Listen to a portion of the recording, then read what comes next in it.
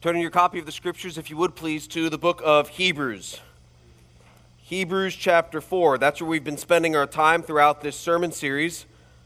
Jesus is Better is the title of our sermon series. And today we celebrate the birth of our Lord, our Savior, King Jesus. We celebrate that as a church family. And like I said, if you've been with us the past few weeks, we've been in this sermon series called Jesus is Better, which is focused in particular different sections of the book of Hebrews. And today we're going to Hebrews chapter 4 and look at verse 14.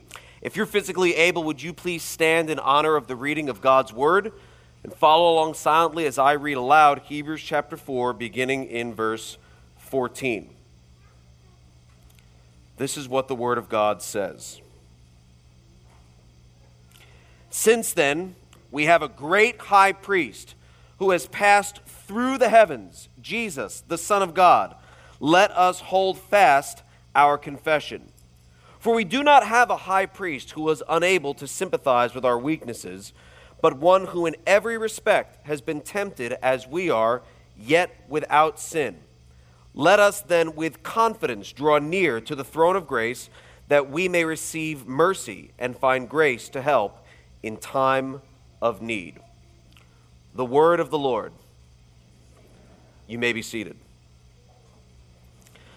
So today we are going to focus on what it means for Jesus to be our great high priest. In fact, 2 times in the portion of Scripture that I just read, Jesus is referred to as a priest. Both times he's called a high priest. Now that's a term that's not unique to Jesus. The priests of ancient Israel were appointed by God to be mediators, to be a go-between between him and his people. And only the high priest could offer the highest sacrifice on behalf of the people, and this he could only do once per year on the Day of Atonement or Yom Kippur. But before he could offer sacrifice on behalf of the people, he first had to offer a sacrifice for himself. Why? Because he himself was a sinner. I'm sure he was a great man. Hope he was a godly man. But at the end of the day, the best of men are men at best. And so the high priest also had to offer a sacrifice for his own sins before he could offer a sacrifice on behalf of the people's sins. And that's something that would be the only time that this priest could then be that mediator between God and the people of God. But in reality, since he himself was a sinner, since he himself had to offer sacrifice for his own sins, he was not a perfect mediator. He was not a perfect priest, and it was not a perfect sacrifice. But this they did, and this he did year after year after year, as was necessary, until he could do so no longer, because he, like all people, would become unable to perform his priestly duties and would age and eventually die. Suffice it to say, it was never a perfect sacrifice. It was never a perfect priest. This was never a perfect system. And as we prepare to celebrate the birth of Jesus, I want to focus our time today on why Jesus was different. And by different, I mean positively different. I mean better, because Jesus was a better high priest. He was, as Hebrews 4 and verse 14 says, the great high priest. I want to show you why Jesus was a better priest, the one and only great high priest. First, point number 1, Jesus is better because although he was born to die, he had victory over the grave. We see that in verse 14. Since then we have a great high priest who has passed through the heavens, Jesus, the Son of God. Let us hold fast our confession. We have a great high priest who didn't have to offer sacrifices for himself simply because he wasn't a sinner. He wasn't a sinner by nature. He was never a sinner by choice. And so he was absolutely perfect in every way. So Jesus didn't have to first make sure that things were cool between him and God, because things were always good between him and his heavenly Father, because Jesus was not a sinner. And although he died like priests before him, everybody dies, he has, look at verse 14 in Hebrews 4, passed through the heavens. He has risen. And you say, well, why are we talking about Jesus' death and resurrection? We're supposed to be focusing on Jesus' birth. This is exactly why. Because after Jesus died, he was not held captive by the grave. This is what makes him a better high priest, the great high priest. He rose from the grave, and then 40 days after that ascended into heaven and is seated at the right hand of God, reigning as king over all. Jesus is better. The Apostle Paul talks about this in Ephesians 4 and verse 10. He who descended is the one who also ascended. So what that means is he, Jesus, who descended, who came from heaven to earth through the womb of a virgin, that's Christmas, that same God-man, that same great high priest also ascended far above all the heavens that he might fill all things. Jesus is better because even though he was born to die, and die he did, he had victory over the grave. But here's something I want you to understand.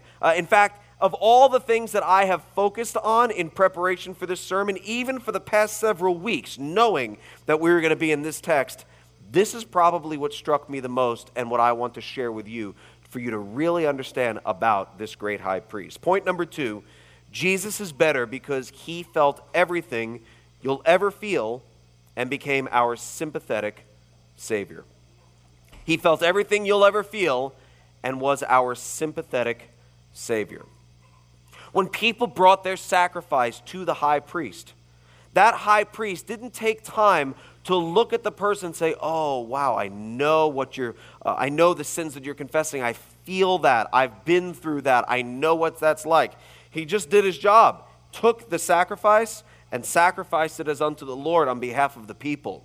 But there wasn't that connection between him and the people. There wasn't that, I know what you've been through. There wasn't that, that sounds really hard.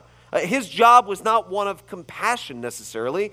His job was to mediate, to be the go-between between the person and between our great God.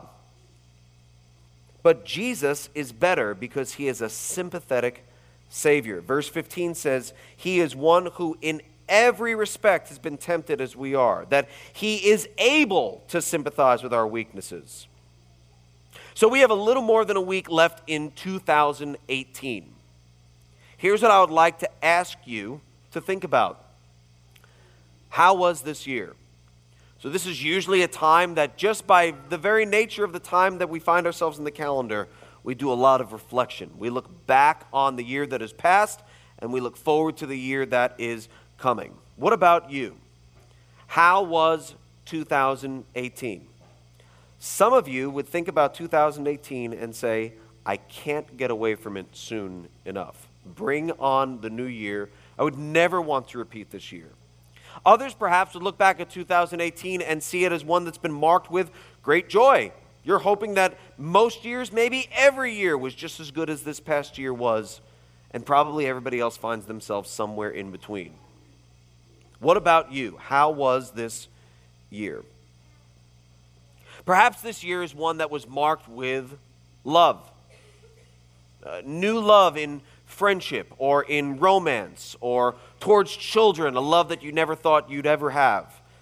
Maybe there's new love that you've experienced between brothers and sisters, either being reunited with or just growing closer to siblings, or perhaps brothers and sisters in Christ, experiencing the love of God and the fellowship of the believers within the family of God. You might say, when I look back on 2018, I'm struck with how much I've grown in love, receiving love, getting love, experiencing the love of Christ, realizing that love is more than a feeling, that there's feelings that are associated with it, but that it's a choice, it's an intentionality of the heart.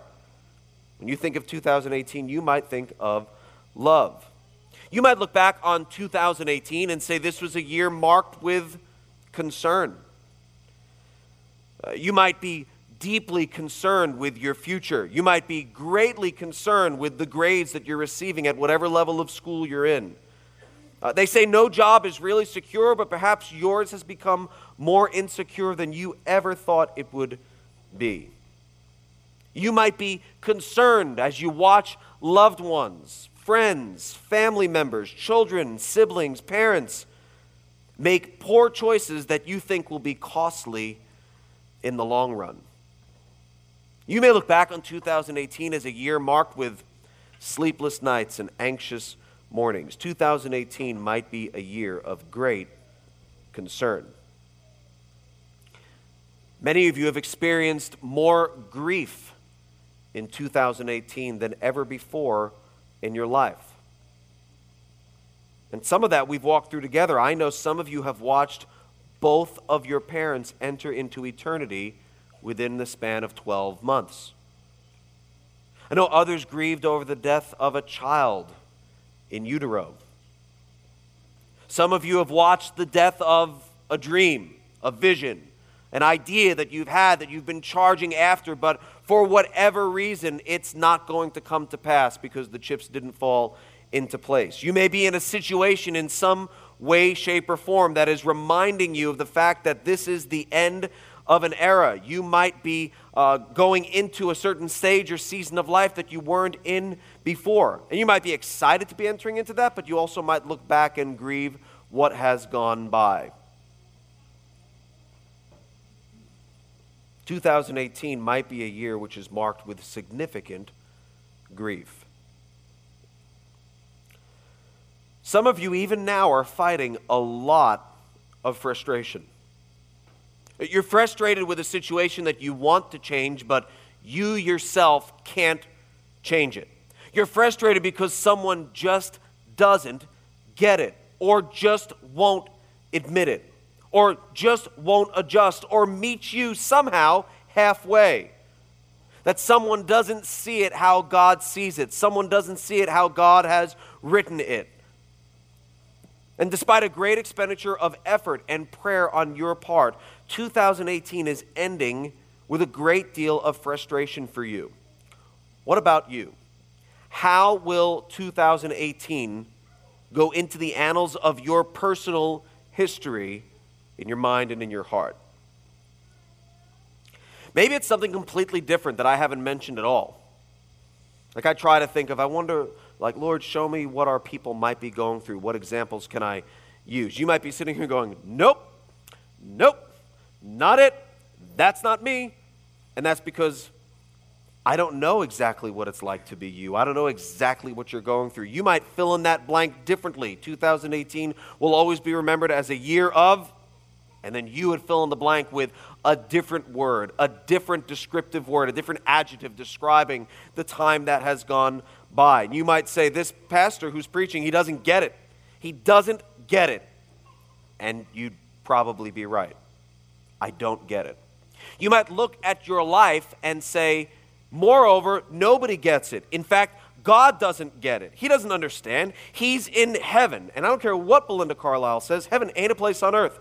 And there's no way that a holy God, a perfect God, a righteous God could understand exactly what I'm going through right now. He's not wrestled with sin if he's always been God and is perfect in every way, perfect by nature and perfect by choice.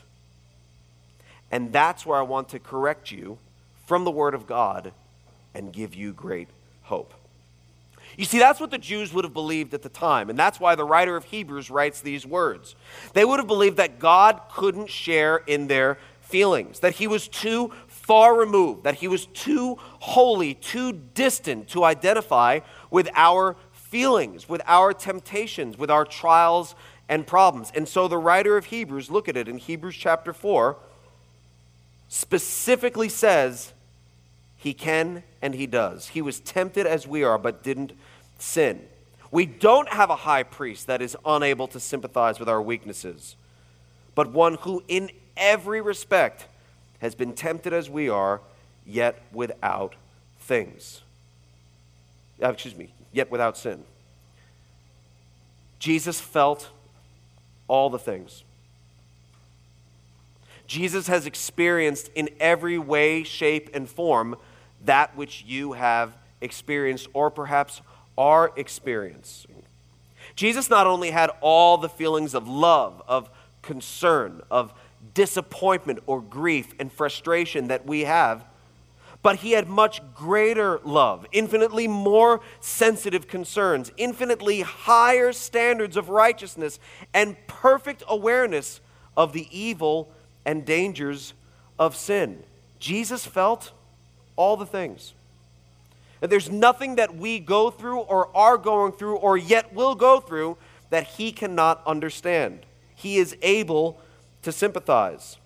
Keep your finger in Hebrews 4 and turn back 2 chapters to Hebrews chapter 2. I want you to see what the writer of Hebrews says elsewhere. In fact, we covered this text a few weeks ago in this very same series, but I want to call your attention to two specific verses. So look to Hebrews chapter 2 and look at verse 17.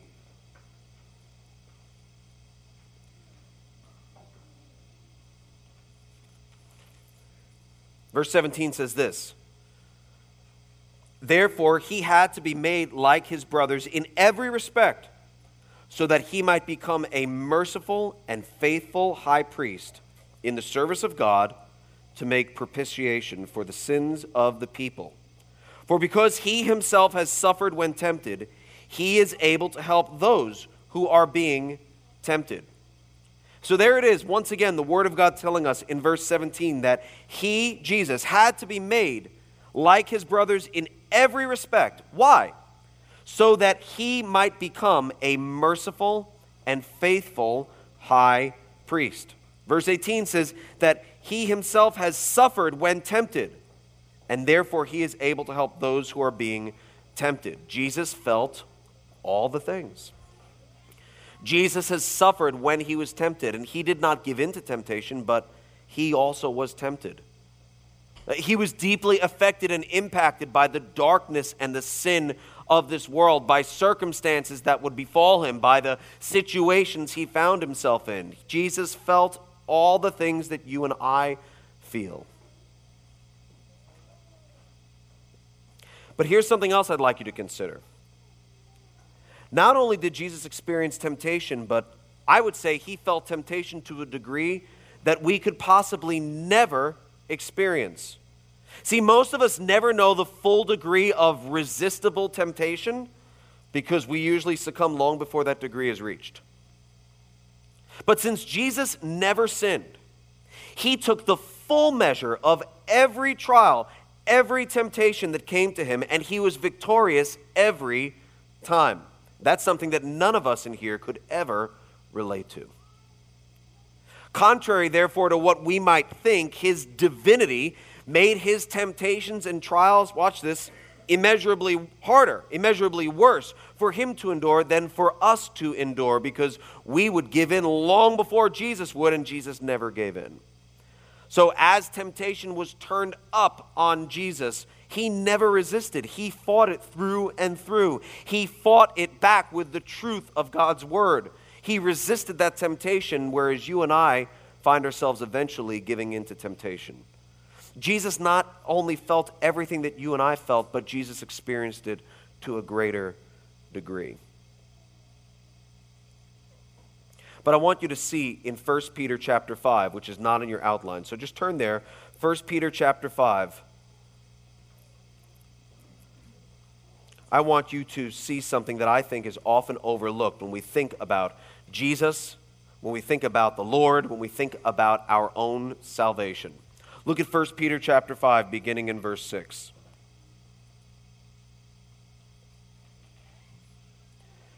Verse 6 says, "Humble yourselves, therefore, under the mighty hand of God, so that at the proper time he may exalt you, casting all your anxieties on him." Why? Because he cares for you.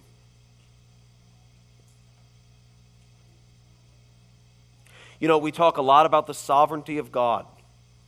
The sovereignty of God is a great comfort to us, especially when we think that the world is spinning out of control, when circumstances have come into our lives that we never saw coming, and we don't exactly know how to handle it. But we know that God does because he is in control. We know that nothing surprises God. We know that nothing's ever occurred to him. So we love the sovereignty of God. We talk about the immutability of God. The doctrine of the immutability of God, the fact that Jesus, God the Father, God the Son, God the Holy Spirit, they never change. You never have to wonder what mood that God is in. He loved me yesterday, but maybe he had a really rough day. He loves me a little less today. It's not the case. The Word of God tells us he's the same, what? Yesterday, today, and forever. We love the deep truths of the faith. The more you study the Bible, The more you study the truth of Scripture and understand different doctrines, the more deeper in love you should fall with Jesus Christ. Do you know what's something that's fairly elementary that we tend to forget? That He cares. God cares for you. And that might seem obvious, it might seem really simple, but it's worth reminding ourselves that He cares. We cast our anxieties, we cast our cares on Him, as 1 Peter 5 says in verse 7. Why? Because He cares. So we do it because He's sovereign, we do it because He never changes, we do it because He's able to fix it, all that stuff. 1 Peter 5:7 reminds us we do it just because He cares. He gives a care when no one gives a care. He cares when you don't give a care. We have a Savior who sympathizes with us and cares for us. And you need to know today that more than anyone in the world, Jesus knows exactly what you've been through, what you're going through right now, and what you've yet to encounter. And He cares. We don't have a high priest who is aloof, who is far removed from our situation and can't relate. He's able to sympathize. He's able to care. He cares for you. Finally, Jesus is better because He's able to help us when we need Him the most. That's Hebrews 4 and verse 16. Let us then with confidence draw near to the throne of grace, that we may receive mercy and find grace to help in time of need. Since Jesus is our perfect high priest and knows exactly where you are, how you feel, when you're weak, and what you need, we cannot draw near to God like shaking and quaking and wondering, is He going to smite us? Does He want us really close? We just make our need known from afar, but we can draw near with confidence that He cares for us, that He loves us, that He likes us, and that He's able to help us with His mercy and grace when we find ourselves in our time of need.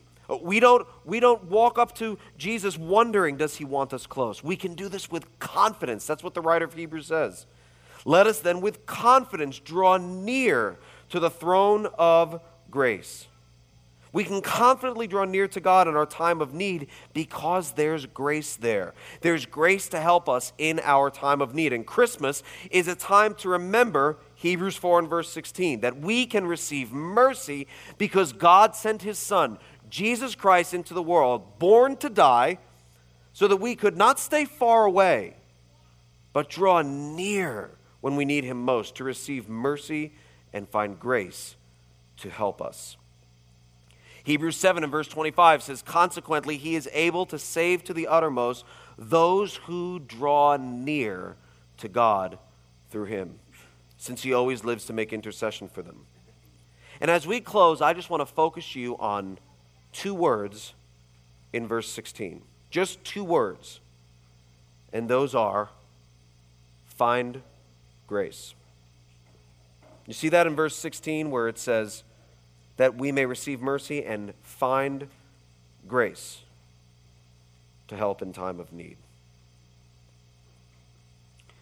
People need to come to Jesus because He's their only rescue from death and judgment. That much is certainly true. We looked at that the last few weeks, that each of us has an appointment with death, right? Hebrews chapter 9.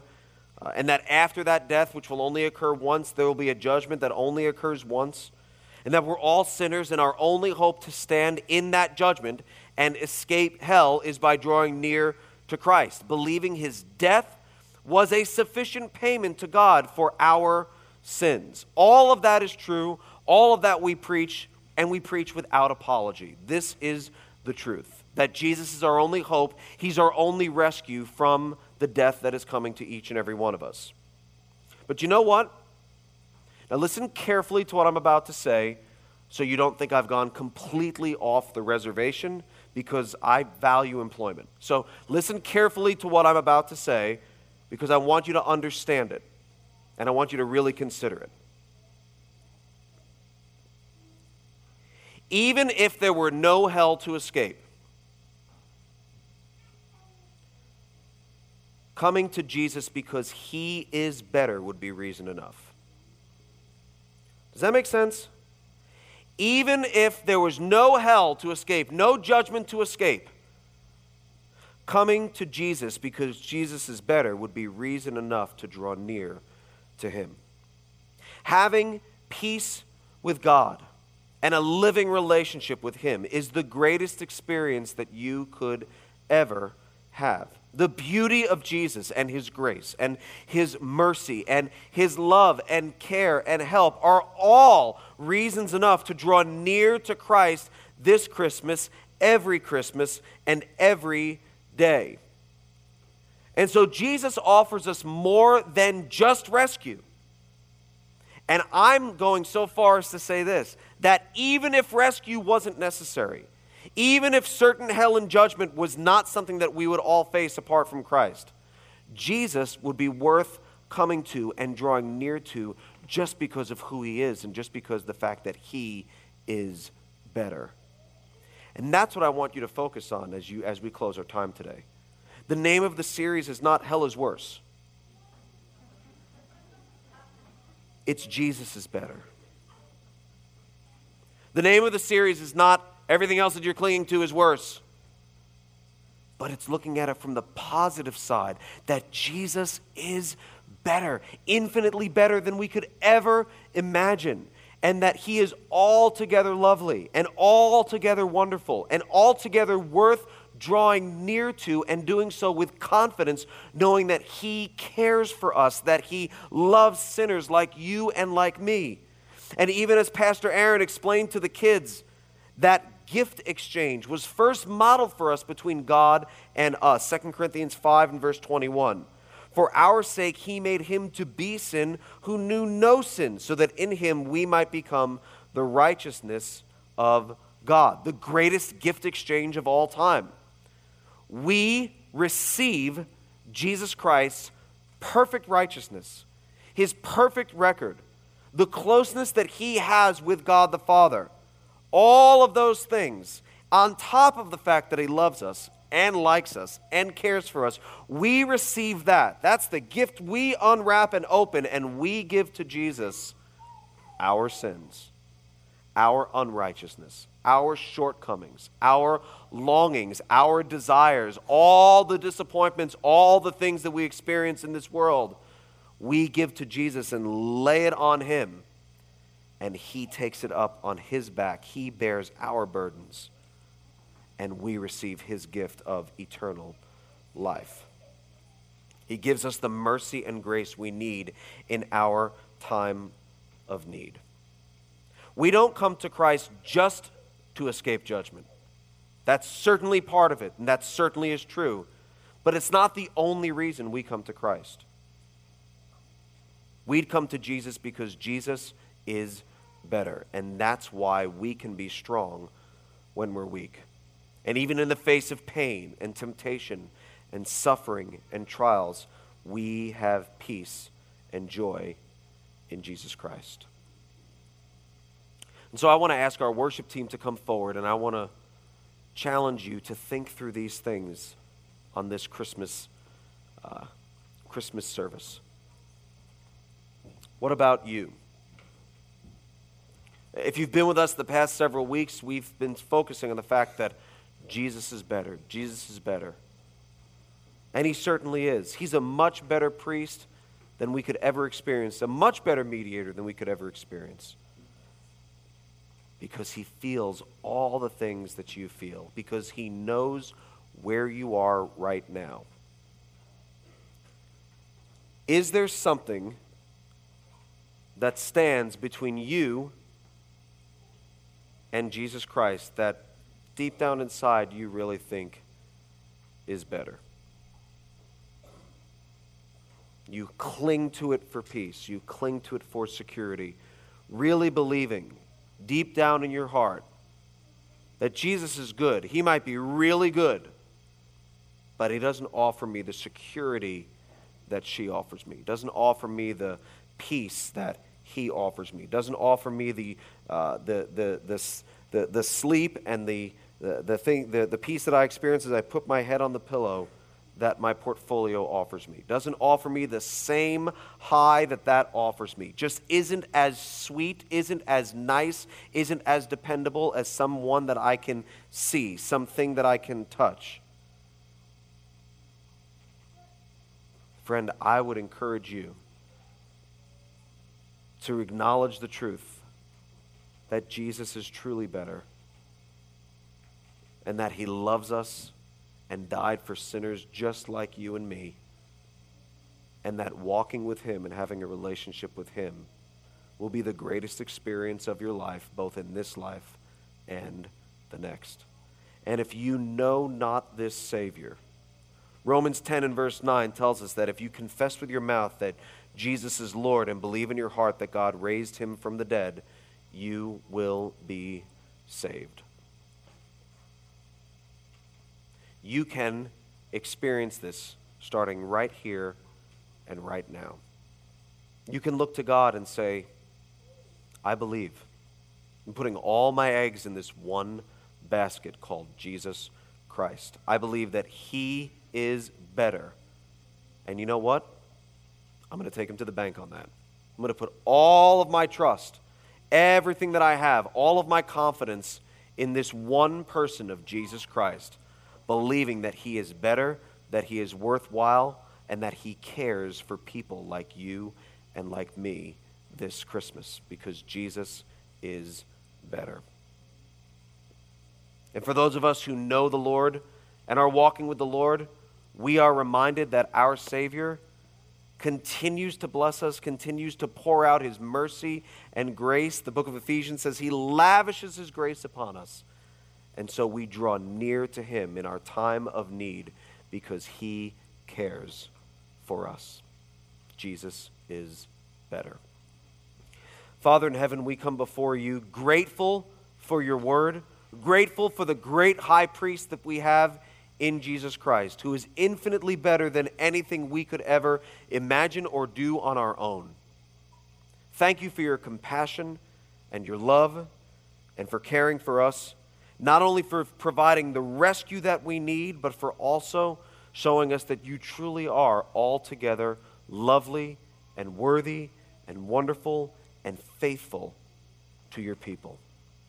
Grant now that we might remember these truths, that we might hold them close to our hearts, and that the truth of your word would cause us to draw near to you, Christ, with confidence because of who you are, what you've done, and what you promised us. You are better, and we love you. Lord, save souls today. Would you arrest the hearts of your people, calling them close to you? Perhaps for the very first time may they experience the joy of Christmas that comes with knowing and loving the Christ child. Be with us, we pray, and save for your glory. In Jesus' name, amen.